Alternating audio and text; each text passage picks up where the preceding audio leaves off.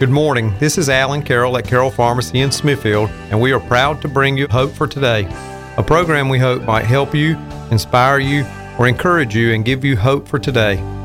My hope is built on nothing less than Jesus' blood and righteousness. As many of you who have listened on different occasions know, Charles Spurgeon is one of my favorite preachers. And I'm going to read a little bit about his early life and his salvation experience from the One-Year Christian History book by Michael and Sharon Rustin. Charles Spurgeon was born in Kelvedon, Essex, England in 1834 of Dutch ancestry. His father and grandfather were both independent pastors outside of the Church of England. He was raised with a strict adherence to the Scriptures. In his father's and grandfather's studies, Charles pored over their books. Fox's Book of Martyrs and Bunyan's Pilgrim Progress were his early reading. Despite knowing intellectually that Christ died for our sins, Charles was so aware of his shortcomings that he could not believe that it applied to him. He asked many different preachers the same question, "How can I get my sins forgiven?" No one provided an answer he understood, but on January the 6th, 1850, everything changed.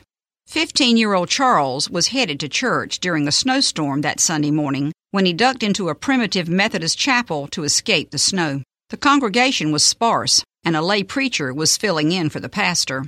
His text was, "Look unto me, and be ye saved, all the ends of the earth." Charles loved to tell the story, and here is Charles Spurgeon's story. He did not even pronounce the words rightly, but that did not matter. There was, I thought, a glimmer of hope for me in that text. The preacher began thus. This is a very simple text indeed. It says, "Look."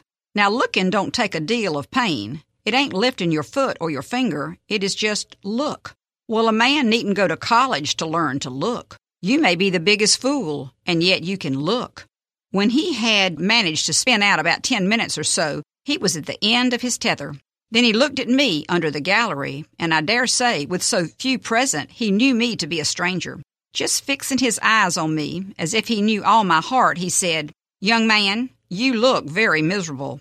Well, I did, but I had not been accustomed to have remarks made from the pulpit on my personal appearance before. However, it was a good blow, struck right home. He continued, "And you will always be miserable, miserable in life and miserable in death, if you don't obey my text. But if you obey now, this moment, you will be saved. Young man, look to Jesus Christ. Look, look, look. You have nothing to do but look and live." I saw at once the way of salvation. I had been waiting to do 50 things, but when I heard that word look, what a charming word it seemed to me. Oh, I looked until I could almost have looked my eyes away. There and then the cloud was gone. The darkness rolled away, and in that moment I saw the sun, and I could have risen that instant and sung with the most enthusiastic of them of the precious blood of Christ and the simple faith that looks to Him. Oh, that somebody had told me this before. Trust Christ and you shall be saved. Yet it was no doubt all wisely ordered, and now I can say, ever since my faith I saw the stream, thy flowing wounds supply. Redeeming love has been my theme, and shall be till I die. Charles Spurgeon did indeed keep looking to Jesus and went on to become the most famous preacher of his generation, ministering in London's Metropolitan Tabernacle. Under the reflection section of this January 6th reading about Charles Spurgeon, it says, raised in a Christian family, Charles Spurgeon knew all the facts, but it wasn't until he was 15 that God saved him. Regardless of your knowledge and background, there has to be a moment in time when the Holy Spirit opens your eyes and you look to Jesus for salvation. Have you looked? And the verse from Isaiah 45:22, "Let all the world look to me for salvation, for I am God, there is no other." And now I want to read you part of a sermon that Charles Spurgeon gave many, many years ago, of course, and the title of the sermon was Confirming the Truth of Christ. Do you know what Bible the wicked and the worldly man reads? He does not read this Bible at all. He reads the Christian. "There," says he, "that man goes to church and he is a member. I will see how he lives. I will read him up and down." And he watches him and reads his conduct. If he is bad, he says, religion is a farce. But if he is a man who lives up to it, he says, There is something in religion after all. It is the duty of every child of God to so live that he may confirm the witness of Christ. We should labor to do in all the common things of daily life. Whether you eat or drink or whatever you do all to the glory of God. And that verse comes from 1 Corinthians 10:31. Some men think that religion lies in great things. It does not. It lies in little things. Take any day of our lives. We eat, drink, rise in the morning, go to bed at night. Nothing very particular about the day. Our life is made up of little things. And if we are not careful of little things, we shall not be careful of great ones. If we do not take care of little things, the great ones will go wrong. Oh, may you have grace to so live that the world may find no fault in you. And if in little things they see an exactness and almost precision, and too much precision will be better than the looseness of the morals of some, then they will say, there is something in religion. That man's life has confirmed it in my mind, because he lives up to it. Wherever you are, whatever you are doing, say within yourself, I must so live and die that I may confirm the witness of Christ. I must so walk amongst my friends and neighbors that they will see there is a truth and a power in religion. And let me warn you not to undertake this in your own strength. You will want fresh power from on high, from the Holy Spirit. Get a fresh supply of grace at the throne.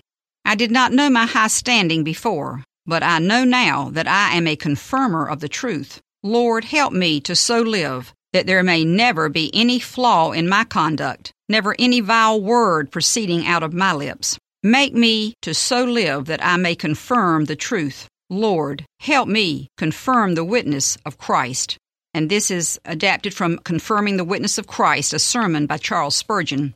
What does confirming the truth of Christ look like where you are today? What is your purpose in life? Charles Spurgeon also said we should make God's glory your purpose in life. Now I want to read you from Henry Blackaby's devotional book, The Experience Day by Day with God, the March 6 reading.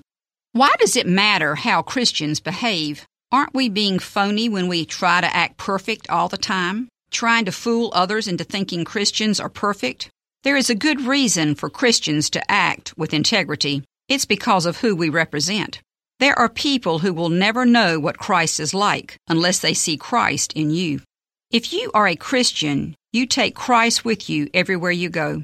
When you are at school or at work, Christ is with you. Whether you are out with your friends or speaking to a stranger, Christ is with you. Whenever people meet you, they also meet Christ. How tragic for a non-Christian to see Christ in you and be unimpressed.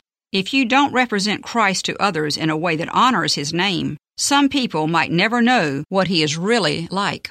That's why it's so important that you always represent Christ as He is. Others will be attracted to Christ when your life shows that He is loving, forgiving, patient, and kind. Only way some people will ever believe God is forgiving is when they experience Christ's love as you forgive them. There are many people around you who need to receive Jesus, and you're the one who can introduce them to Him. Have people been impressed with the Christ they have seen in you? That was Henry Blackaby's words from his The Experience Day by Day with God devotional. Since this may be the only chance I ever have to talk to some of you, I've been thinking about what God would have me to say to you this morning. I'm sure some of you listening live in rest homes, some live in nursing homes, maybe some even live in prison. Some of you may be atheists, some doubters, some of you are Christians. Everyone listening has their own story, their own spiritual journey, or perhaps their lack of a spiritual journey at all. However, there may be some who do not believe the Bible is true and don't believe in God or His Son, Jesus Christ. And perhaps some of you have family members who are non-believers. However, the first part of my message today is for those of us who are believers. I heard Erwin Lutzer say just this week, accept your situation as from the hand of God. Have you accepted your situation as from the hand of God? If you are to accept where you are today as a place where God has placed you, are you bringing Him glory in that place? In 1 Corinthians 10:31, Paul says, whether you eat or drink or whatever you do all to the glory of God.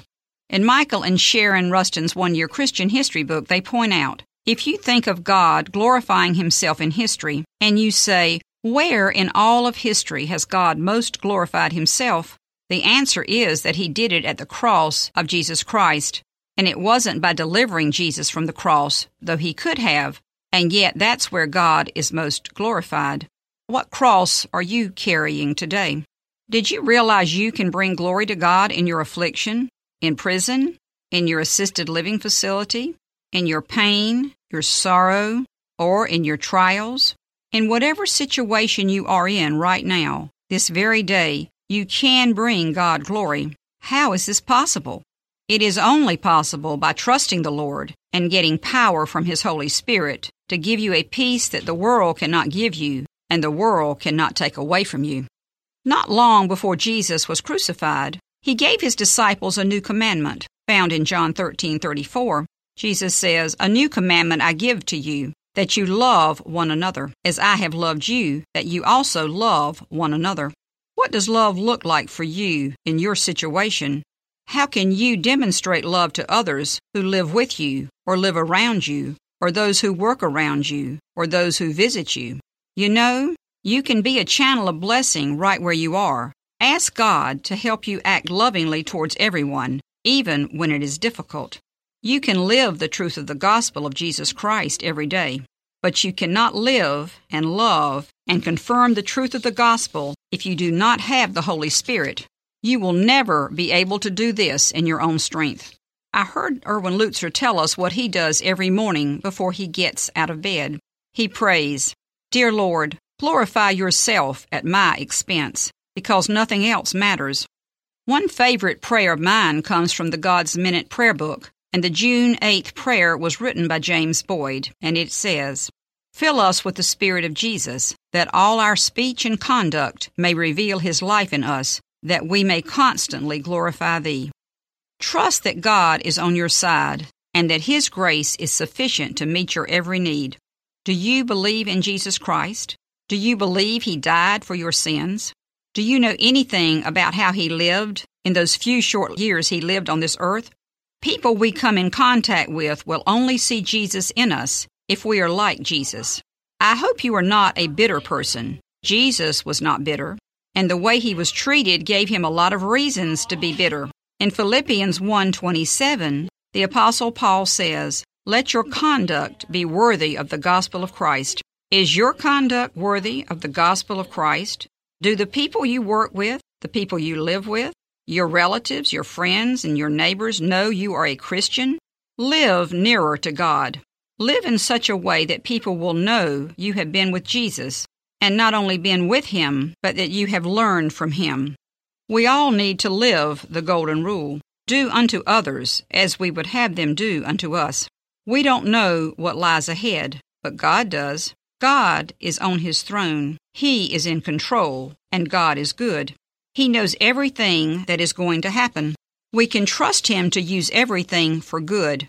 Now, I'm not saying that everything is good, but it says we can trust Him to use everything for good, for our ultimate good. Near the beginning, I mentioned this was a two-part message, and now I'm getting into the second part. I would like to share something I read in the stories from the life of Billy Graham, and it's a story that he recounts about Albert Einstein. In January 2000, leaders in Charlotte, North Carolina, invited their favorite son, Billy Graham, to a luncheon in his honor. Billy initially hesitated to accept the invitation because he struggles with Parkinson's disease. But the Charlotte leaders said, "We don't expect a major address. Just come and let us honor you." So he agreed.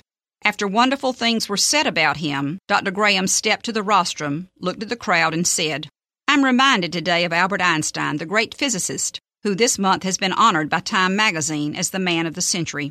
Einstein was once traveling from Princeton on a train when the conductor came down the aisle punching the tickets of every passenger. When he came to Einstein, Einstein reached in his vest pocket. He couldn't find his ticket, so he reached in his trouser pockets.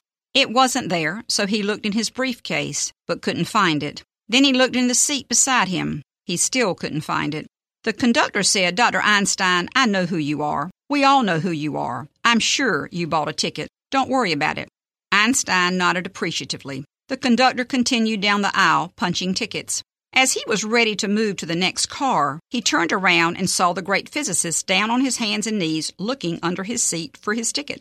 The conductor rushed back and said, Dr. Einstein, don't worry. I know who you are. No problem. You don't need a ticket. I'm sure you bought one.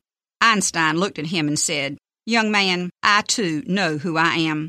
What I don't know is where I'm going. Having said that, Billy Graham continued, See the suit I'm wearing? It's a brand new suit. My wife, my children, and my grandchildren are telling me I've gotten a little slovenly in my old age. I used to be a bit more fastidious, so I went out and bought a new suit for this luncheon and one more occasion. You know what that occasion is? This is the suit in which I'll be buried. But when you hear I'm dead, I don't want you to immediately remember the suit I'm wearing. I want you to remember this. I not only know who I am, I also know where I'm going. He knows where he is going. I know where I am going, but the question is, do you know where you are going? There is 100% chance we will all die. No one will escape death. And every day I look in the newspaper and it seems so many people are dying at younger and younger ages. Do you know where you are going? Do you know where you will spend eternity?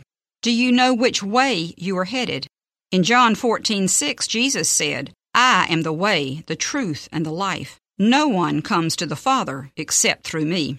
You are either on the road to heaven or on the road to hell. Which road are you on? Can people tell you are on the road to heaven, or do the people who know you think you might be on the road to hell? If you are living like someone on the road to heaven, you are probably confirming the truth of Christ and bringing glory to God.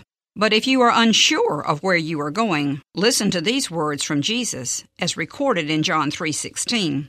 For God so loved the world that he gave his only begotten Son, that whosoever believes in him will not perish, but will have everlasting life. I know that I am going to heaven, and I want everyone to go there too. In Romans 10:13, Paul says, Anyone who calls on the name of the Lord will be saved.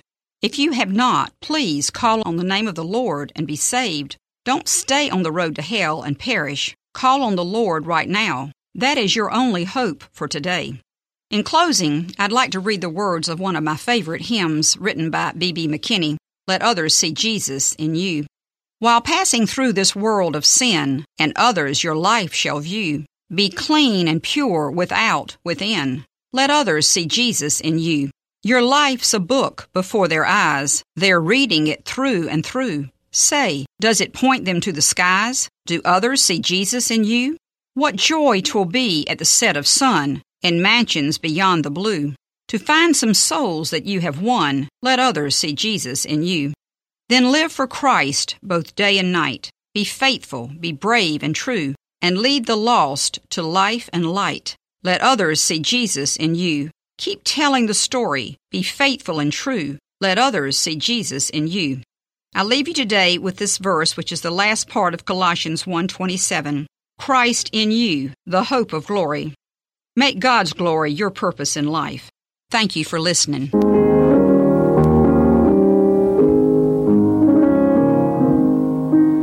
While passing through this world of sin, and others your life shall view, be clean and pure, without, within. Let others see Jesus in you. Let others see Jesus in you. Let others see Jesus in you. Keep telling the story, be faithful and true. Let others see Jesus in you. Your life's a book before their eyes. They're reading it through and through. Say, does it point men, women, boys, and girls to the skies? Do others see Jesus in you? Let others see Jesus in you. Let others see Jesus in you. Keep telling the story, be faithful and true. Let others see Jesus in you.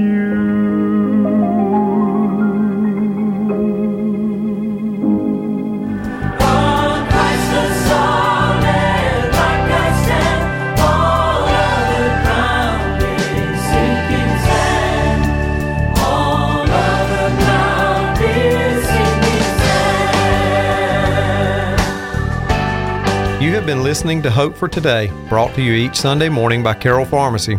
We hope the message today has helped and encouraged you.